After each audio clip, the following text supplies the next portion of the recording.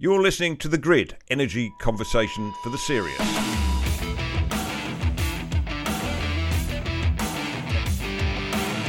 Welcome to episode 3 of The Grid, reliable, dispatchable, high-voltage discussion on energy from trusted sources. I'm Nick Cater. I'm the host of this podcast. And my guest this week is Meredith Angwin, who joins me from Wilder, Vermont in the United States.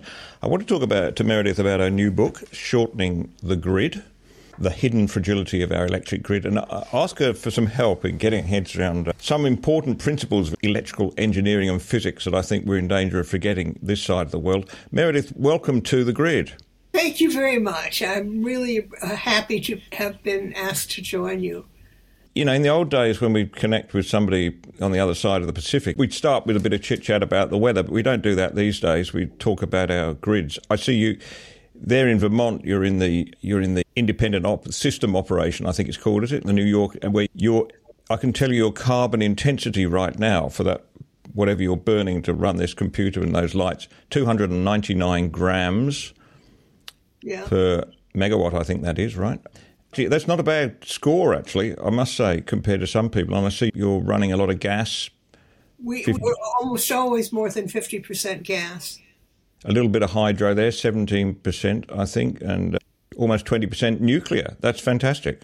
Yeah. And we also have, I haven't got it open in front of me, but we have imports also. And most of the imports come from, well, right now they're having a lot of trouble up there, but most of our imports come from Hydro-Quebec. And so they're generally hydro. Well, I can tell you, thanks to my favourite new app, which is electricitymaps.com, that you're getting about 4% of your power right now for Ontario and about 3% from Quebec. Our Ontario, just across the border there, is a bit of a hero electricity system, and we might come to that later and talk about why that is, but you mentioned it, you give it a whole section in your book. They're now 78 grams carbon intensity. That's pretty good. 86% low carbon. They have been lower when I've looked at them recently, but a lot of that, of course, is nuclear, about 50%, and 13% wind, and then a big chunk of hydro, 21.6% hydro. And I want to come to this in a minute. First, let's just swap stories and come back here to Australia and have a look what's happening in New South Wales right now. And I tell you, it won't be a pretty picture. This is where I am in the state of New South Wales, capital of New South Wales, Sydney. 652 grams. I bet you're beating Germany right now. I bet you're getting right up there with Poland. Oh, we are. I don't think we're quite in Poland's league, but we're very close. We're 21% low carbon at the moment, and the rest coal. And from one of the 4 power stations that are still open in New South Wales, they seem in a desperate hurry to shut them down. But 73% coal right now, 10% wind, tiny bit of hydro, 6%. But as you know, Australia, we don't have a lot of hydro because, number one, we're not a particularly hilly country, and number two, we're not particularly full of rain. But there you go. Anyway, that's our picture. And I might just take, without getting sidetracked on this too long, take you across the border here into South Australia, where it's just 64 grams of carbon, 92% low carbon. But here's the thing, and I'd like you to perhaps comment on this. Right now in South Australia, they're running on 90% wind, and the rest of it is a bit of gas there and some imported coal from Victoria. So when a grid is running on 90% wind, the alarm bells ring for me about the stability of that grid. Would you say, is that something that will worry you? Yes, it would. And one of the things about South Australia is that it has a huge area and not very many people. And so it can use wind more effectively than a more highly populated area. But it still is a problem because the wind is not steady. I mean, wind is intrinsically not steady. I mean, there are places where it blows fairly steadily, and I think that South Australia is one, but it can stop when it wants. It can lower, it can raise up so fast that the wind turbines have to back off a bit because when the wind is too high, it can actually destroy the wind turbines. So there's a sweet spot that the wind has to be in to make power, and it's in that a lot, but there's no one on this earth that controls when it's in there. You mentioned there that they are in an unusual position, having an awful lot of land and coastline and relatively few people, which is true. About 1.8 million, I think, is the population of South Australia. Now, why is that important when you're talking about wind? Is it simply because wind takes up so large an area to generate, or is it something else going into that? Well, there's a lot of different things. One is that wind has what you'd call low power density. That is, it takes a lot of area to generate a certain number of kilowatt hours. And it just takes a lot of area. Now, you can often use that area for other things. For example, stock don't seem to mind grazing under a wind turbine. But if you don't have a large area that's arid and that is used for stock grazing and you don't need a lot of kilowatt hours, then, you really can't use wind very much. I remember I was looking, I don't have it in front of me, and I really wish I'd boned up a little more on it. But when I was looking at the Australia grid, I remember thinking, wow, this doesn't actually have a lot of megawatts on it. I mean, for example, if you look at our grid here in New England, it's usually running 15,000 more or less megawatts. If you look at Texas, when they're using a lot of energy, they're running 30,000 megawatts. If you look at South Australia, I just remember thinking, that's not many megawatts. Now, I don't remember what it was, though. I'll tell you it's about 2.4 gigawatts right now. That's not a lot, right?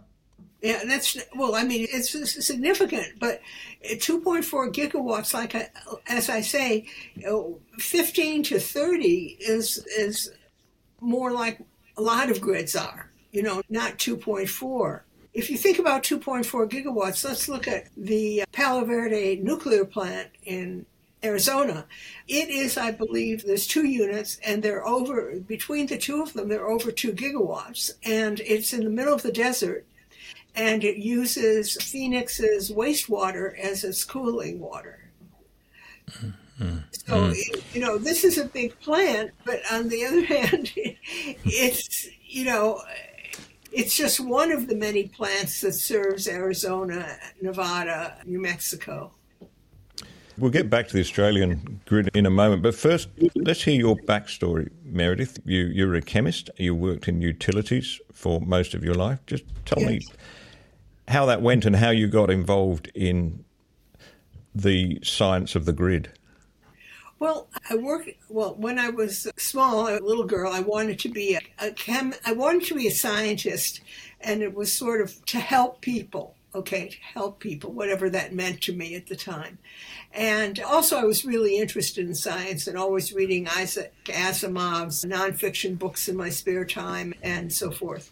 So when I got to college, I realized that I didn't have an engineering school where I was going to college, and I realized that if I went into physics, it was all very theoretical and all very not a lot of hands-on, and it seemed like most of the physics students were looking for the theory of everything. And meanwhile, chemists, there was always a new discovery being made, some little new discovery, and it just seemed like, oh, okay, if I join this, I don't have to be an absolute roaring genius to do some good. So that's why I went into chemistry.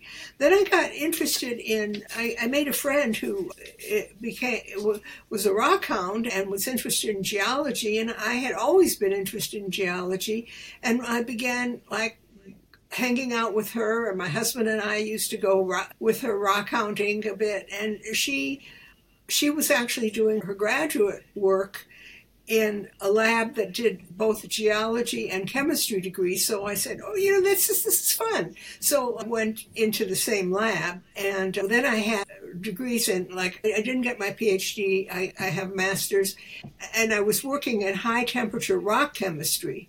Well, that ended up translating into high temperature inorganic chemistry and utility type things like corrosion and pollution abatement and cleaning up H2S from geothermal plants and things like that. So I ended up doing a whole lot of different projects and different related jobs in the utility industry.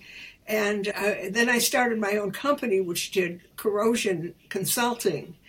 And then when I retired, semi-retired to Vermont, I got interested in, all this stuff was happening in California. I was with the Electric Power Research Institute in California. I think I was the third woman out of like 200 project managers they had. So it was really quite different for me in those days. So at any rate, when I came out to Vermont, because one of our son was living in Vermont and our daughter was living in New York, and California began to feel too far away, I began thinking about, well, yeah, I'd like to keep involved in this utility stuff. And I became pro-nuclear. And I'm writing a blog about why we should keep our nuclear plant going. And somebody who's reading the blog contacts me and he says, you should join the consumer liaison group of our grid operator. And I said, it has a consumer liaison group? He said, oh yeah, you should join it. So I joined it. And I feel like I hadn't known anything about the utility industry until I joined that group. I just felt like, even though I'd worked in renewables and geothermal, I'd worked on NOx control for gas turbines, I'd worked on corrosion control for various kinds of nuclear plants, all of a sudden I thought, oh, that's all this stuff, who knew? So anyway, I found I was also distressed that nobody seemed to be as concerned with the reliability of the grid as I would have liked to see them. Recently on Twitter, someone described the system as everybody has their own sheepdog trying to push the flock one way or another. So this idea of a flock with a bunch of competing sheepdogs. At any rate, that's how I began to see it, though I didn't have that analogy. And I began to think, this isn't going to work. It's just not going to work. And I began writing a book about why the grid was fragile. And let me just say for a moment, what is fragile? Fragile means easily broken. What I mean by that is someone will come to me and say, there's a grid that isn't an RTO area and it had a blackout. And I said, right, it could. I mean, in other words, easily broken doesn't mean that one that is not fragile will never break, but it does mean that the fragile one is going to have more excitement. It's going to be more interesting. And believe me, as a consumer, I want a dull grid. As a writer, of course, an interesting grid is great, but as a consumer, I want a dull grid, very boring grid.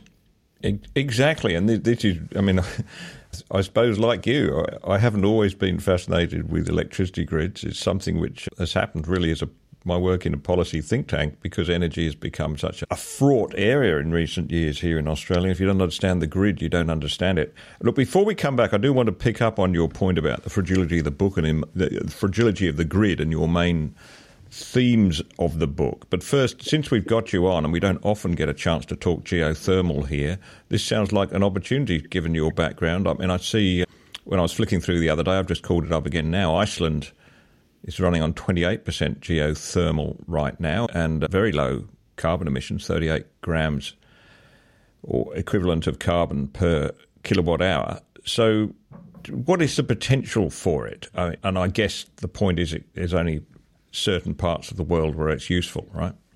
I believe that there are only certain parts of the world that it's useful. There are a lot of people who are claiming right now that enhanced geothermal can be useful in more areas, and it can perhaps be useful in more areas. But when you get right down to it, using just the usual geological gradient to get heat. That is, I'm here in Vermont, and if you keep digging down, it'll get hotter eventually. It isn't efficient or effective. what you need basically is some magma down there. So basically, you need to be in a place that's geologically active. For example, the biggest geothermal system in the United States is in the geysers in California, in an area that certainly is near Santa Rosa, and it definitely has earthquakes, and it has hot springs, and I mean, it has all the other things that you would expect from a geologically active, low-level volcanism area. And Iceland, my goodness, Iceland is amazing. Iceland is right on the Atlantic ridge where magma's always welling up and making new islands. And I mean, the mid-Atlantic ridge is not your typical place. Iceland is very effective and has been, I mean, it's amazingly effective at using the geothermal resource. And I think that's great. But I don't think we can all point to Iceland and say, hey, we just got to do what they do, because we can't. Well, the nearest example to here, I guess, is New Zealand, which has right now running on about 12% geothermal, and then a whole lot of hydro, 71.5%. And we don't have their opportunities with hydro, and we certainly don't with geothermal. So those two sources are not open to us. But this is something I want to pick up right at the start, that if you go around the world, there's a pattern emerges in countries that have low carbon electricity systems, New Zealand being one, Iceland, Ottawa, we've been through the places where it's happening. There's something, to me, seems glaringly obvious. Every one of them has either a lot of a natural resource like hydro or geothermal, or is using it in combination with nuclear. And countries like France, which use less hydro, use a lot more nuclear. Now, that's true, isn't it? So no country has got to a low-carbon electricity grid using anything else to do the heavy lifting other than hydro, a little bit of geothermal in some cases, but nuclear being the big one. Yes, I mean, there's a really nice book about that called A Bright Future. And he basically goes around the world and says, if you want to know how people have actually decarbonized their grid, not the press releases, but the low-carbon grids, then you're going to have to be looking at nuclear and hydro. And I guess you could also throw in geothermal in the areas that are good for geothermal. So Australia, our current plan, the current government plan is to get to a zero-emission grid using a little bit of hydro, the little bit that we have, and then a lot of renewables. The government's target is 82% renewable generation by 2030. That's not going to happen. I'm sorry, I don't mean to be negative, but when things can't happen, they don't happen. And I just feel that's really important to keep grounded in that, because you hear a lot of, public relations would be, I guess, the kindest way to put it. There are a lot of public relations statements about how we're going to get to this level or that level. And, there's a new blogger out there, and he doesn't share his name, and he calls his blog, which is partially about the difficulties of using a lot of renewables, he calls it Green Leap Forward, in parallel to the great leap forward that the Chinese did, which basically led to nothing but starvation and misery. Well, that's a great phrase. I'm going to borrow that. Look, Meredith, let me go. I want to go over this point again, and I want to emphasise, first of all, that you have no interest in Australian politics, I would think. Do you know I don't even know who's running for what. I have no clue. I'm not only no interest, I have no clue. You don't know who our Prime Minister is. You don't know which party is running the government or from what side of politics they would come. Well, I guess I could look it up, and I have to say that my husband's family is traditionally they're from Cornwall, and they're traditionally involved with mining, and so there are Angwins in Australia. There are, yeah. Well, we had a lot of Cornish people come over and mine copper and tin. Because of the mines, absolutely. There was a Cornish diaspora all over the world. Well, anyway, what I'm trying to say is, no, I don't know your politics. I just want to get this absolutely clear, because I'm associated with a think tank that's aligned with the Liberal Party, which is what you might think of as a Conservative or Republican Party. It's now in opposition here we have a Labour Party or a centre-left party in power. But so people would say that I've got a bit of political baggage, but you've got none. You're coming at this simply as a scientist, as somebody who understands the engineering of this. You think we are kidding ourselves if we can get to 82% renewables and keep the lights on, do you? Yes, I do. I think so. I mean, at one point, in my book, I quote one system where I point out that for every megawatt of renewables on a grid, worldwide, the average is you have to have a little over a megawatt of fast-acting backup for it. And so what that means is that the renewables have to have the backup, which means you have to have the gas plants or the hydro. The renewables can go offline so quickly that steam plants are not good backups for renewables. Steam plants like coal and nuclear can load follow very well, but they can't back up the sudden drop in the wind very easily. So anyhow, let me say that I don't think that it's going to happen, and I do fear that if you don't accept reality and making progress instead of having a goal like, in 5 years we're going to be 100% renewable, then what's going to happen is you're not going to be able to plan for progress. I mean, progress is the best you can do. This business of it's all going to happen in the next 6 years, that's unrealistic. Well, we may connect up in 2030, and I may tell you that you were wrong, and Australia that's been the first country in the world that's achieved this, but somehow I think not. But let's go back to your book. I'll just read you just an extract from the back cover. Grid insiders know how fragile the grid is becoming. Unfortunately, they have no incentive to solve the problems because near misses increase their profits.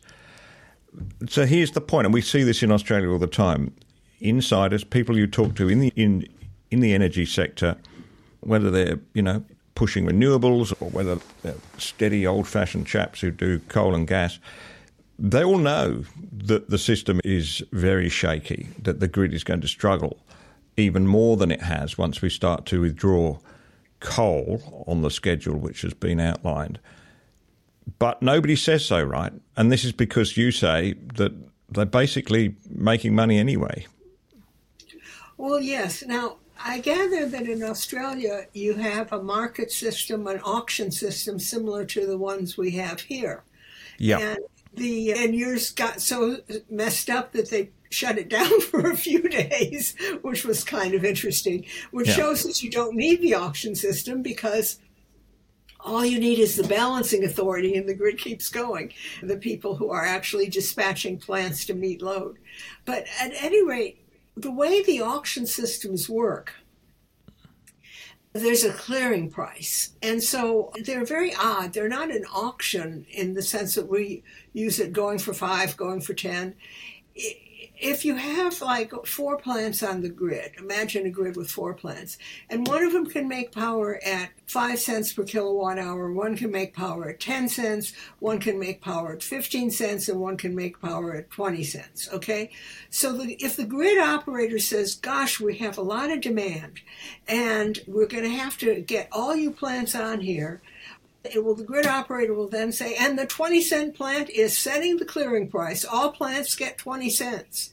Okay? If there's less demand on the grid, then perhaps the 20-cent plant doesn't have to go on. And so only the 5, 10, and 15-cent plants go on. And then the grid operator says, okay, the 15-cent plant has set the clearing price, and now all of you are getting 15 cents per kilowatt hour. So you see, the top price, that's the clearing price. Now, if you were a plant, let's say you're just an ordinary little plant, maybe you're the 10-cent plant, do you want the grid to be stressed so they put on expensive plants, or do you want it to be nice and easygoing so that maybe you're setting the clearing price? You want it to be stressed so that they're putting on any expensive plants they can get their little hands on. That's how Texas grid went up to, I think it was $9 per kilowatt hour for a while, $9,000 per megawatt hour. Yeah. Yeah, we see crazy prices like that here from time to time. Those stress points in the day, principally the late afternoon, for obvious reasons. So what you're saying is, if I'm running, I've got a small, let's say I've got a large solar plant running in New South Wales here, and I've got the potential to put maybe 250 megawatts into the system if I want to, but I might choose not to, right? I might choose to put a bit less in because I want to engineer a bit of a shortage or a bit of an excess demand over supply so that the price goes up. Is that what you're saying? Well, you would want to. I would say that in general, the people do it. But supposedly, each grid actually has, not just supposedly, and a group called an independent market monitors that are supposed to be watching for this and reporting it to the grid operator, and that you could get fined or something if you do it. But my experience is that they're not very effective, that I think there is more manipulation going on than they report. But, and it certainly was the case back in California in 2001 when we had rolling blackouts. It was basically, there were plants that all of a sudden were having outages for maintenance. Who knew? Oddly enough, the price kept going up as they went out. If you own 4 plants and you can take one off for maintenance at a time when the grid is stressed, the other 3 are going to make a lot of money, and you're not going to have to buy gas for that plant that's offline. Yeah, and there's evidence that happens. At least you follow the pattern on the grid and you suspect it might.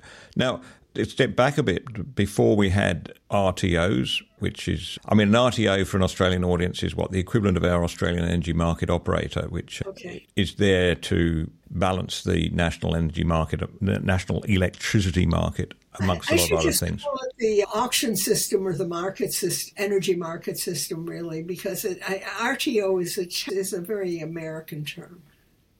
Yeah, but before that, we had basically energy production companies that were vertically integrated, and they actually had an incentive in keeping supply reliable, didn't they, as opposed to now when they've got an incentive not to keep it reliable.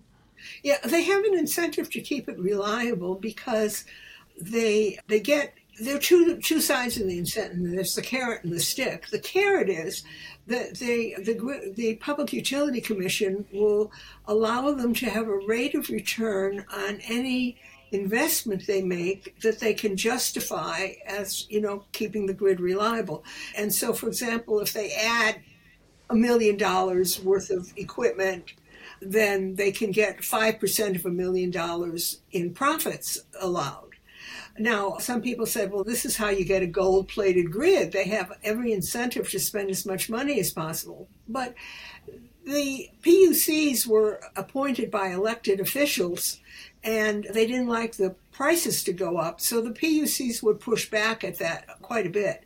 Then that was the carrot. The stick, on the other hand, was if you had a lot of outages, then the PUCs would fine you. They'd say, you're not working up to snuff here. You're not working up to the level that we expect and that other grids like ours have.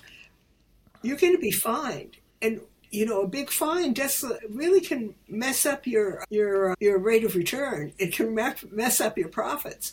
So the vertically integrated utilities were pushing to do more, that is, to gold plate the grid. And they were pushing to keep it very reliable so they didn't get fined. So supposedly you would end up with a very reliable, very expensive grid. Unfortunately, what has happened is in the RTO areas, the grid has gotten to be more expensive than in the vertically integrated areas of the United States. And it's really hard to figure out what the heck happened here, but it did happen.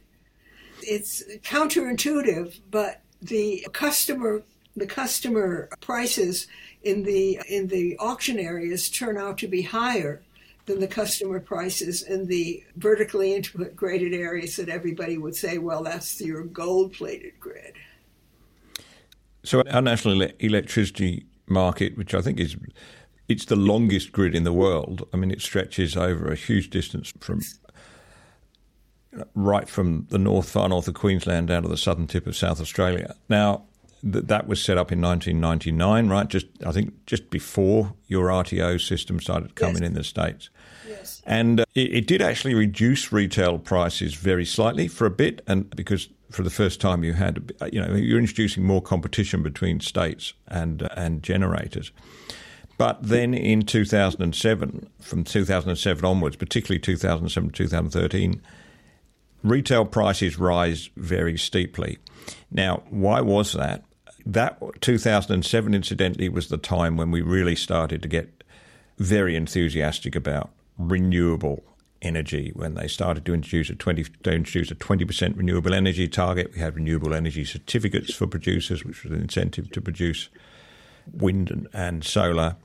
And once we started to introduce renewable energy into the grid, the prices went up. In fact, retail prices doubled in 6 years. So my question is that merely coincident, or can we see something happening there once you start to introduce renewables into a grid? It isn't a coincidence. There are a lot of different things that force the price up when they're renewable. So the first and the simplest one is that the renewables generally add capital costs to the grid, but they don't really subtract it. In other words, you add a wind turbine, well, you still have to have a backup of the same size for when the wind dies down. So perhaps you had the backup there originally, and now you've added the wind turbine, but you're not getting more capacity, really, for that extra money. You're just getting, a choice of which of the two capacities you use, but you're not really getting, more power available for. So the same size grid will have higher capital costs. Okay, the other thing is that the grid will be, I don't know how to say, your backup plants are going to be stressed because they're going to be going on and off in a way that they would prefer not to do, because when you've got something really hot, you want to keep it hot and you want to keep it moving along smoothly. I mean, all you have to think about how much gas a kid that's hitting the gas and then, I'm going too fast, I'm hitting the brake, then I'm hitting the gas, then I'm hitting the brake. It's going to use a lot more gas than a driver who's conscious of trying to keep the car at a steady pace as much as they can with the traffic. Or imagine a semi rolling along. If it has to go through the city and stop a lot, it's going to use a lot more gas per mile to start itself up.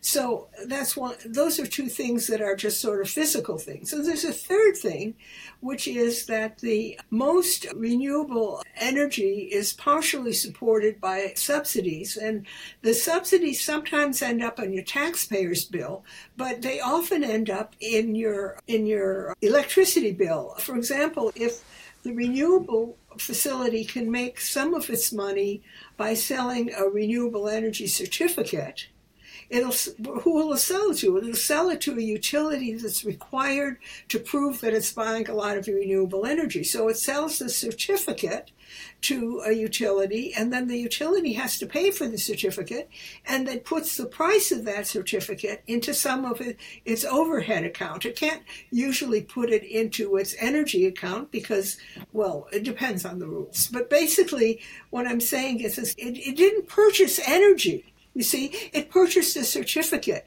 And then there's this whole thing about, bundled or unbundled renewable energy, the renewable energy that you buy with its certificate or you buy the certificate separately.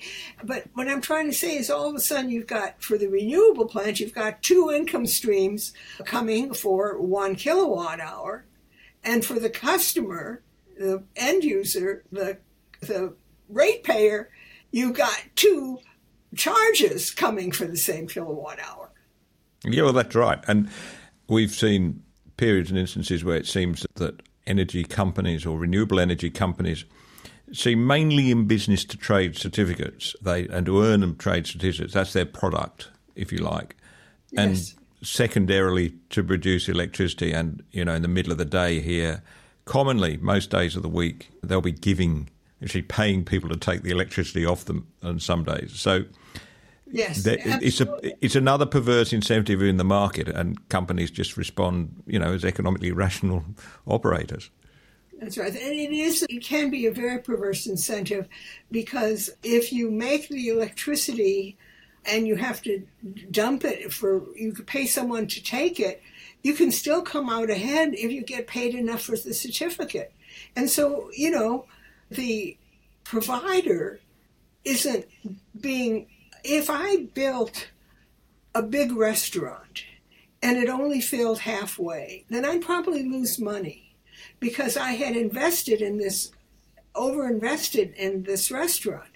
But that doesn't happen very much with renewables, because once they've got the restaurant there, then they're getting these certificates. In other words, they don't have to sell food.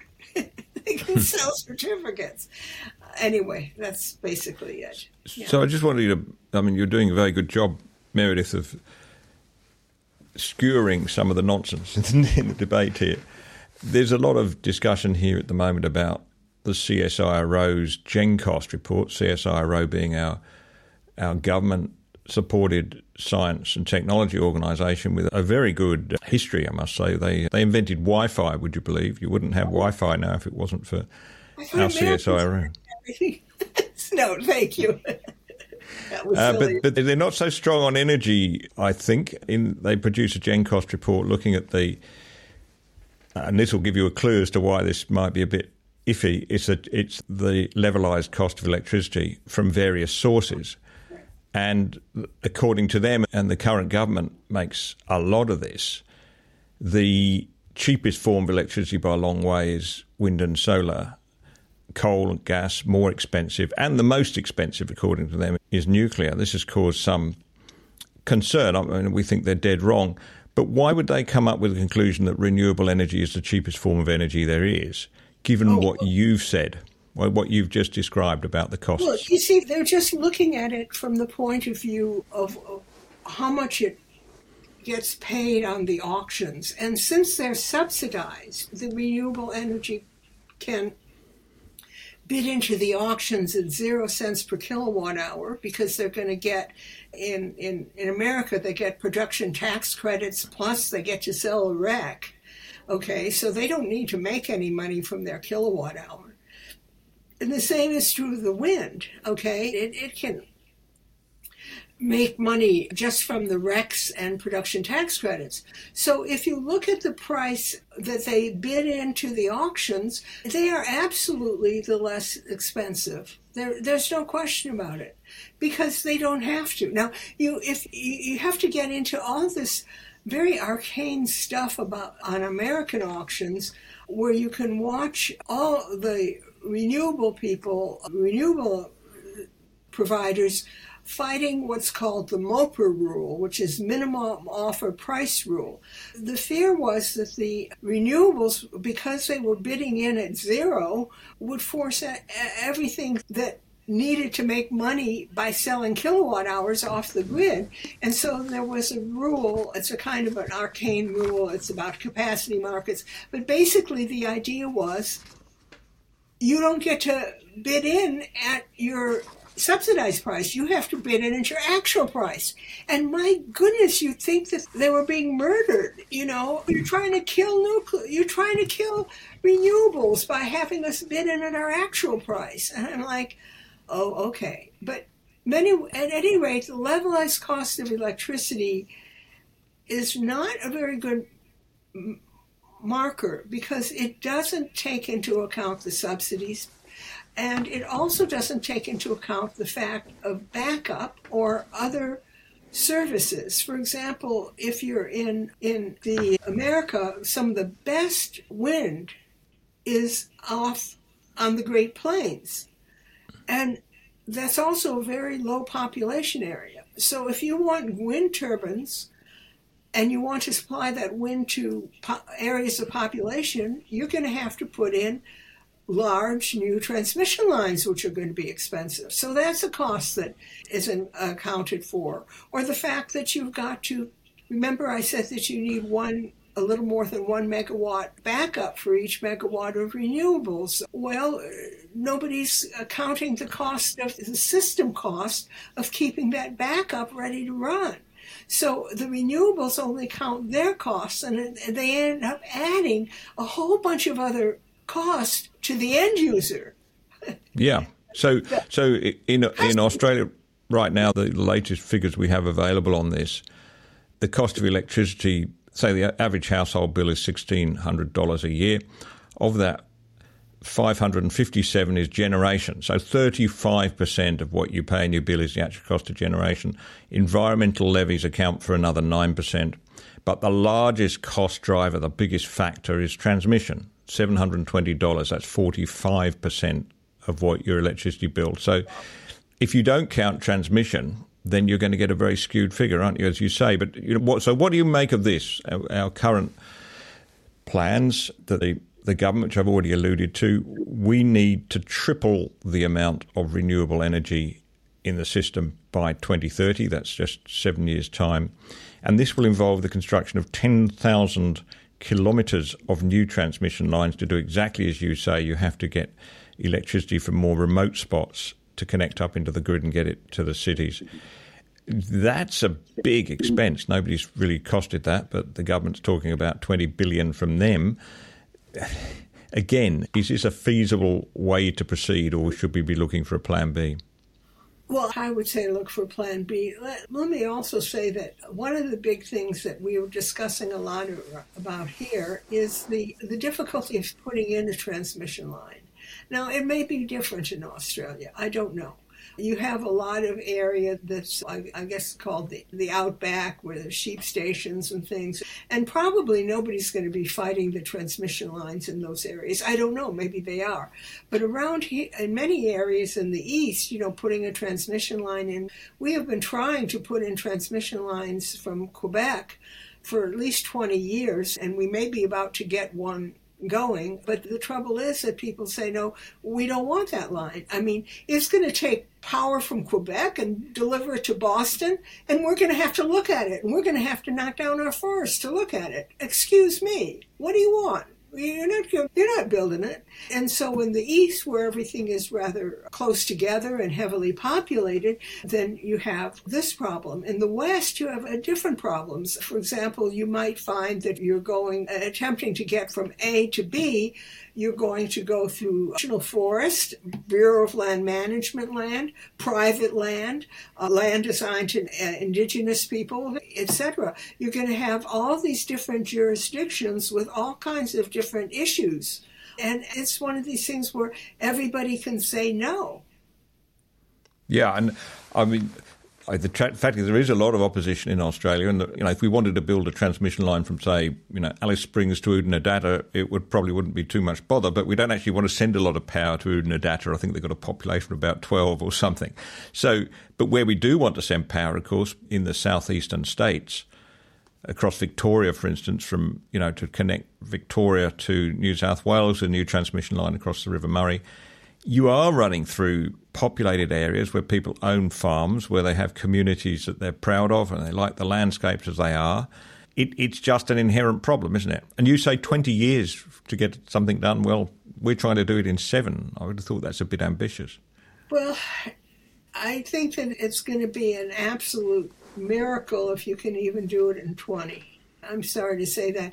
I mean, it's just quite amazing because there are so many different issues with it. But one of the things is the people who are near the line don't usually benefit from the line. In other words, if you build something near me and I'm going to benefit from it, I'm going to say, oh, there's a trade-off here. But if you're going to build something near me that's going to benefit people that live very different lives from mine in a city 400 miles away, I won't want it to happen. Because even in a country as big as Australia, with as few population, few people, you very quickly run out of land, actually. So in Victoria, where they've looked at how much land would be needed if they wanted to power the whole of Victoria on renewable energy alone, they're talking about 70% of farmland in the state of Victoria, which is one of our most productive farming states, would be taken up with solar panels, transmission lines and wind turbines. clearly crazy, right? And at some point, what I don't understand is why they don't just say, well, let's look for something else. Yes, I agree. And I'm going to say this is something that's a real problem, putting these things, putting especially solar on farmland is a problem. And, I saw this a long time ago, but I didn't write about it. I wasn't writing about it at the time. But there was an article in my local paper about this guy who was very proud of what he was doing with his home. And he said, I've got a whole bunch of solar panels now in the area where I used to grow tomatoes. And I thought, well, of course, tomatoes need a lot of sun. So that would be a perfect place for solar panels. And I guess from his point of view, you can just go buy tomatoes at the store. But I mean, at some point, somebody has to grow the tomatoes. So what I'm trying to say is one part of me said, grow the tomatoes. You can make electricity a gazillion ways, but there's only one way to grow a tomato. I mean, you could grow it in a greenhouse also, but what I mean is the tomato has to grow somewhere with light. That's right. You've already said you don't take a lot of interest in Australian politics. Why would you? There's much more edifying things around the world to appreciate. But you did know, and when I exchanged emails with you, you were aware of something I think a lot of Australians wouldn't be aware of, and that was the suspension of the wholesale electricity spot market in the whole of the national energy market, which covers 4 mainland states, from June 22nd last year, 15th of June last year at 2 p.m. until 24th of June, to 9 days. So for 9 days, this wonderful market, which is supposed to control our energy distribution, balance the grid, was suspended. Some of us thought that was extraordinary at the time. We were surprised it got so little coverage in the newspapers. But basically, it was suspended because the grid was close to collapse and they couldn't see any other way of managing it than sort of under emergency measures. Have you come across anything like that anywhere else in the world, or is that an Australian first? No, I don't. It's an Australian first in that the market was suspended. Grids have come close to collapse many places. I mean, Texas, a large part of it really collapsed during that winter storm. I mean, they wanted to cut load down because they didn't have enough generating capacity and all this sort of thing. And so they were going to institute rolling blackouts where they cut load here for a while and then they turn it back on, and then they cut load in another place for a while and then they turn it back on. So nobody actually loses their power for more than maybe 4 hours. They couldn't turn it back on. I mean, in other words, they ended up with areas that were without power for 2 days. And so in that case, I would say that the grid was close to collapse. But what Australia did with suspending the markets was a little bit different than has happened other places. So it was very interesting to me because I was like, I've always thought that the markets are so shaky that, it wouldn't take much to knock them over. But they never get knocked over. I mean, the power gets suspended sometimes. And you also said that everything was suspended. It couldn't have been, because if it had been all suspended, then you wouldn't have had power. Your balancing authority people, the people that balance the demand and the supply, they must have still been working. Oh, they were working very hard, I think. And yes, very hard. The market part of trying to figure out, are we dispatching the lowest price plant right now? Maybe they weren't concerned with that, but they were definitely balancing supply and demand. They had to be. It was real high wire act, Meredith. We had gas generators run by the Snowy Mountain company that were running virtually 24 hours a day. These are peaking generators, right? They're not designed to run that day. And the only way they could run them for that length of time was to convert them to diesel, because they wouldn't have enough gas to, in one instance, they've only got 8 hours supply of gas before they run out. So knowing that seemed to me at the time to be extraordinary, but it sounds like a pretty panicky measure from afar, I guess. It is extraordinary. But under extraordinary weather conditions, there are times that, for example, in New England, that if we've run auxiliary diesel generators that happen to be at a power plant to help it start up, we've run them and connected them to the grid. I mean, so sometimes it's every possible source of electricity, get on the grid if you possibly can. I think that to me, the interesting thing was suspending the markets. That was, that I have not heard of anyone doing. Though you could claim that the grid operator in Texas just declared that the price would be $9,000 per megawatt hour. He declared it basically and didn't let the price drop. They didn't let the price drop because they wanted to put enough incentive out there to get everything online that could get online. So in a way, the market was suspended, but not quite the same way. It was sort of rewarded. It sounds rather like the Uber market, doesn't it? They surge the price to get more drivers out. But look, I mean, this is the point which I really want to come to in your book, because it seems so blindingly obvious, and yet we've forgotten about it here.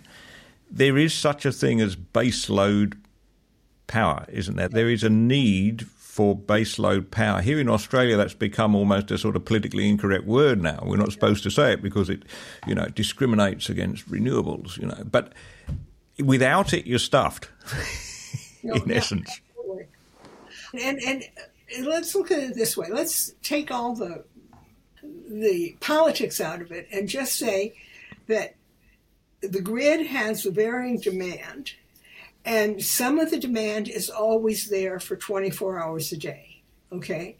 And that is usually called the base demand or the base load. It has to be met. The base load, the amount of demand that's there 24 hours a day, has to be met.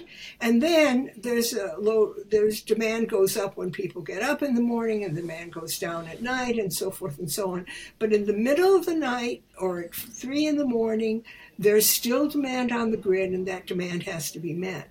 Now, it turns out that a friend of mine was doing some analysis of the New York State grid, not just the city, but the state. And it isn't in the book, I'm sorry to say. But it turns out that about 60% of the electricity that's made is base load. It's the electricity that's there 24 hours a day. And if you think about it, imagine that you need 10 something 24 hours a day, and then in the middle of the day it goes up to 20 for like 8 hours. So you have 10 times 24, and then you have another 10 times 8.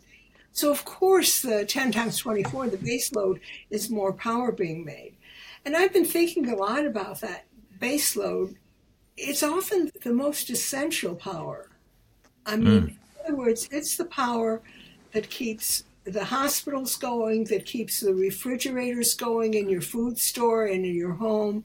It keeps the water treatment plants going. It keeps the industrial processes that can't shut down going. I mean, nobody runs baseload just because they want to. When I turn on a light, in a way I have an option. Do I want to turn on the light or don't I? I mean, do I want to turn on the TV and watch something or don't I? But the things that are running 24/7, they're often not very optional. I've been thinking about that a lot because people are so scornful of base load power. That's your grandfather's grid, and it isn't. Or imagine another analogy I make is that a base load power, they say, well, it's not flexible. Okay? How flexible is a semi? Not very flexible. I mean, it's slow to accelerate. You don't want to be in front of it if it has to stop suddenly. I mean, it's not a flexible item, a big 18-wheeler. But why do we have them then? Because they're very cost-effective and efficient for moving big loads. Similarly, over the course of the years of having grids, we decided that very cost-effective and efficient is the way to run that 24-hour type demand.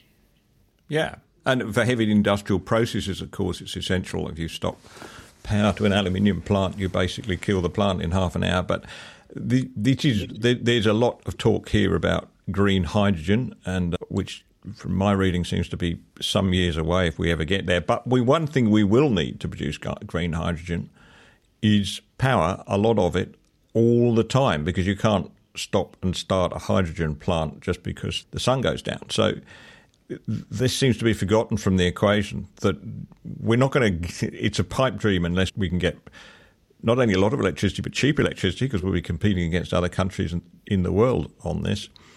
And that can't be done, as far as I can see, with wind and solar.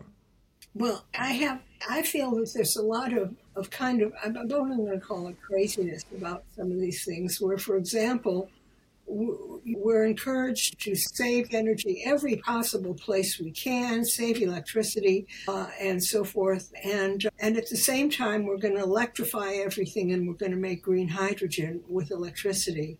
And I'm like, wait a minute, am I supposed to cut my use of lighting because we're going to make green hydrogen? I mean, I don't even understand how people can say both things at the same time, that we're going to use lots more electricity because we're going to have electric heat pumps in the house, and we're going to have electric stoves, and we're going to have electric transportation, and we're going to have green hydrogen made with electricity. Meanwhile, the most important thing we can do is save electricity and use less of it. I mean, people can say both those things in one speech, but it doesn't mean that I think they're sane. Just to conclude, just on baseload very quickly. So for Australia, right, we need baseload. I don't know whether you want to hesitate a guess whether it's 50, 60, 70% of our capacity should be baseload. I'd say it's probably nearer 70 or 80, but let's leave that to one side. What are our options? Well, coal, we know that's no longer an option, because not only have we signed the Paris Accords, but it's very hard to get, almost impossible to get financing to even renovate an old coal-fired plant, let alone start a new one. So coal is not on the table. Gas, well, theoretically, but again, you've got the same problems with emissions, even though they're about half what they are of coal. So what are our options? Hydro, I think we could count as a baseload power, providing you've got enough of it and you manage the water supply well so that you're not caught out by a drought, right? Geothermal, have I missed anything as a potential? Nuclear. I was coming to that one. I was leaving that till last. We will talk about that next. But basically, we talk here a lot about batteries, Tesla batteries, big batteries. We can't consider those base load. In fact, they're not sources of energy at all, are they? They're just storage. Similarly, pumped hydro, there's a lot of talk of that here. It's not going too well at the moment, but we can't consider that base load. That's just, again, just storage. No, it's storage. People put way too much faith in batteries, not realizing that they are not actually a source of electricity. They're a storage mechanism. Yeah. But I really don't know what the options are. I mean, the thing is that if you look at the options one way, through the lens of we have to use less and less electricity, and it all has to come from wind and solar and hydro, and we don't have much hydro, then you don't have very many options. But if you're going to use nuclear, and also I'm going to be kind of a little odd here, but I'm going to say that I don't like using natural gas so much. First of all, it's just-in-time delivery. It's a little more it's more fragile than nuclear or coal, because it's not stored on site usually. And so if there's a problem in the pipe, as has happened many times, you can't get it. But the other thing is, it's a wonderful fuel. It's a wonderful fuel for houses without a lot of pollution. It's a wonderful fuel for many situations in which you really can't tolerate much pollution. And as a little girl, I'm an old lady now, but as a little girl, I grew up in Chicago. And Chicago, where I lived on the south side, had a lot of 3-story apartment buildings that each burned coal. And it was a really polluted area. It was, people can't even imagine how polluted it was. But then all of a sudden we got natural gas. I'm like, whoa, look at this. You can see down the street. I mean, and also you don't have to walk around the coal pile that the coal truck dumped on the sidewalk, and then somebody's going to come in and shovel it into the coal chute to the basement. I mean, it was a wonderful, and I don't like the idea that we're burning it up when we could use things that are less flexible, and less flexible is like coal and nuclear. You know, they're only good for making heat. And anyway, so that's my little rant. Yeah, and I thought you did a very good job in the book. You explained something which I hadn't really got my head around, and that is that at times of heavy demand, say there's a heat wave here and everybody's turning up their air conditioners and people are using more gas and so forth around the place, then it is hard to pump enough gas into a peaking plant or a gas-fired plant to keep it operating at high capacity, right? So it doesn't really solve your fragility, is what you're saying. No, it doesn't solve the fragility. The way that fragility gets solved in those circumstances is that basically you build a dual-fired plant and you keep some oil on site, which is the whole winter reliability project that I describe in the book. So all roads lead to nuclear. Now, first of all, what do you think of the fact that Australia is not only not used, it's illegal to even think about using nuclear power in this country, although we have nuclear medicine, and we're shortly to have, we hope, nuclear-powered submarines, thanks to the Americans and the British. But it's actually outlawed, not only in federal law, but at state law for use in power generation. How nutty is that? Well, it is nutty, but I think that it came about in an earlier era where people were very concerned with coal workers losing their jobs. And I'm not saying that it's not a concern, but jobs are much more varied now. And I think that the idea that we would use nuclear and we wouldn't be using as much coal is not as big a deal now. Or maybe it isn't. But the thing is, you could still have as much mining as you wanted because China will buy China and Pakistan will buy as much coal as you can send them, I suspect. And just across the border from you in Ontario, the construction of a small modular reactor, this is fourth generation nuclear, is about to begin.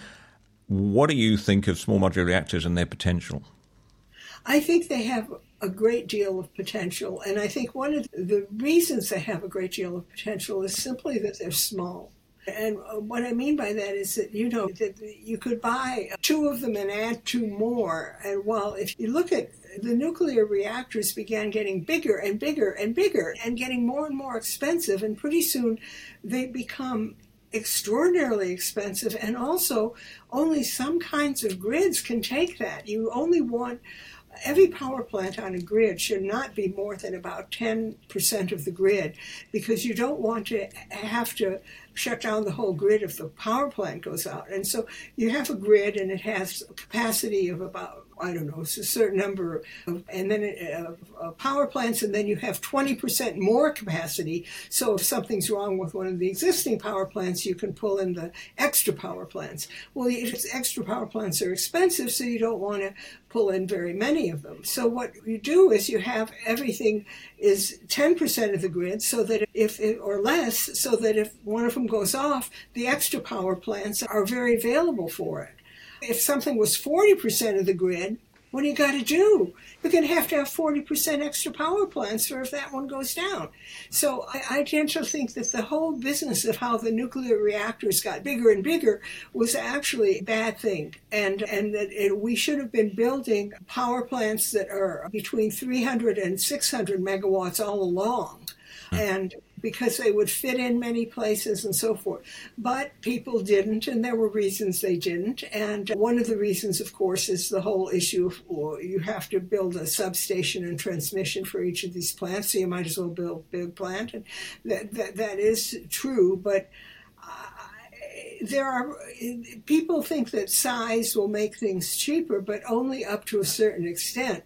When you get to the sizes that some of the recent nuclear plants are, it does not get cheaper to make such big forgings. Yeah. And so for Australia, we spoke at the start about the peculiarities of the energy system here. We have a massive grid in terms of the length of the transmission lines that have to run, but it's small, relatively small in terms of the actual quantity of electricity we pump around. In that sort of situation, it sounds to me as small modular reactors are the perfect solution. Near enough. I agree with you. Because then you can put, 2 of them here and 4 of them there and 1 of them over there, and you don't need as much transmission, and you keep your grid very steady.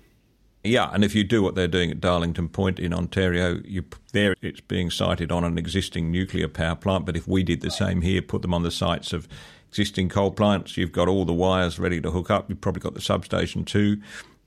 Bob's your uncle, right? You're away. Yeah, absolutely. And we're doing that here. I mean, and we are beginning to do that here in the sense that there's a plant that's going to be going in Wyoming at the site of a nuclear plant going in at the site of a shutdown coal plant. And of course, Ontario put in nuclear plants. I don't know if they were on the site of the coal plants, but I do know that they shut down all their coal plants and they put in nuclear plants. So very happy position the people of Ontario are in, I think. You describe in your book, you give it a whole little section towards the end of your book as being, there's no such thing as a perfect grid, you say, but this is probably as near the perfect one as we got. Apart from the nuclear, obviously, which when you look, it just ticks along very nicely at about 50%. It just keeps the whole thing running comfortably. But apart from that, there's a few technical things, and there's one I want to pick up because I think this is important in the Australian controlling circumstances, that they don't prioritise calls on renewables in the way they do in Australia. That's the first cab off the rank when they were looking for electricity, and they have a floor price. So the problem in Australia, as you probably know, is renewables get the call whenever they're operating. So that means that coal and gas go down the pecking order, and it eventually makes coal and gas so unprofitable that the companies start closing down their power plants, and that's been happening here. And it seemed to me, when we make the decision to have nuclear, because it will have to be a when, I think, we're going to face the same problem. The incentive to put capital into nuclear plants here is considerably diminished if you're just going to be the last one off the rank. So if we could somehow do away with that pecking order and actually have a floor price, which I guess helps protect the baseload providers, that may be the way we need to go. Do you think so? I think it would be the best way. I mean, I really think that Ontario has a good system there. But, I mean, I don't know enough about Australia, but I would say that the floor price to protect the baseload plants from being unable to do what they do best, which is be baseload, and also protect them from being forced to cycle and therefore being worn out more rapidly. I think that, yes, that floor price in Ontario is very good. And Ontario has a beautifully clean grid. I mean, I just really admire Ontario. They used to be just a lot of coal. Well, Meredith, thank you very much for that extended conversation. It's been absolutely charming, as is your book, I have to say. I never thought I'd say that a book on the electricity market and the technicalities of the grid would be a fascinating read, but it is. Shortening the Grid, The Hidden Fragility of Our Electricity Grid, published by Carno Communications, but of course you can buy it like everything these days on Amazon. Thank you so much for joining me, and I hope we may get the opportunity to talk again soon. I hope so too. We are fortunate to have great supplies of coal and substantial supplies of hydroelectric power. The Snowy scheme is now producing almost 20% of this winter's estimated maximum demand. Nobody would suppose that we could, by a mere wave of the hand, abandon all other means of producing power.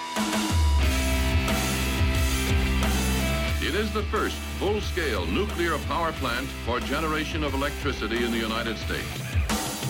Mrs. Thatcher believes nuclear fuel is not only safe but cleaner. Steam, electricity, and now nuclear power. It's a dramatic occasion.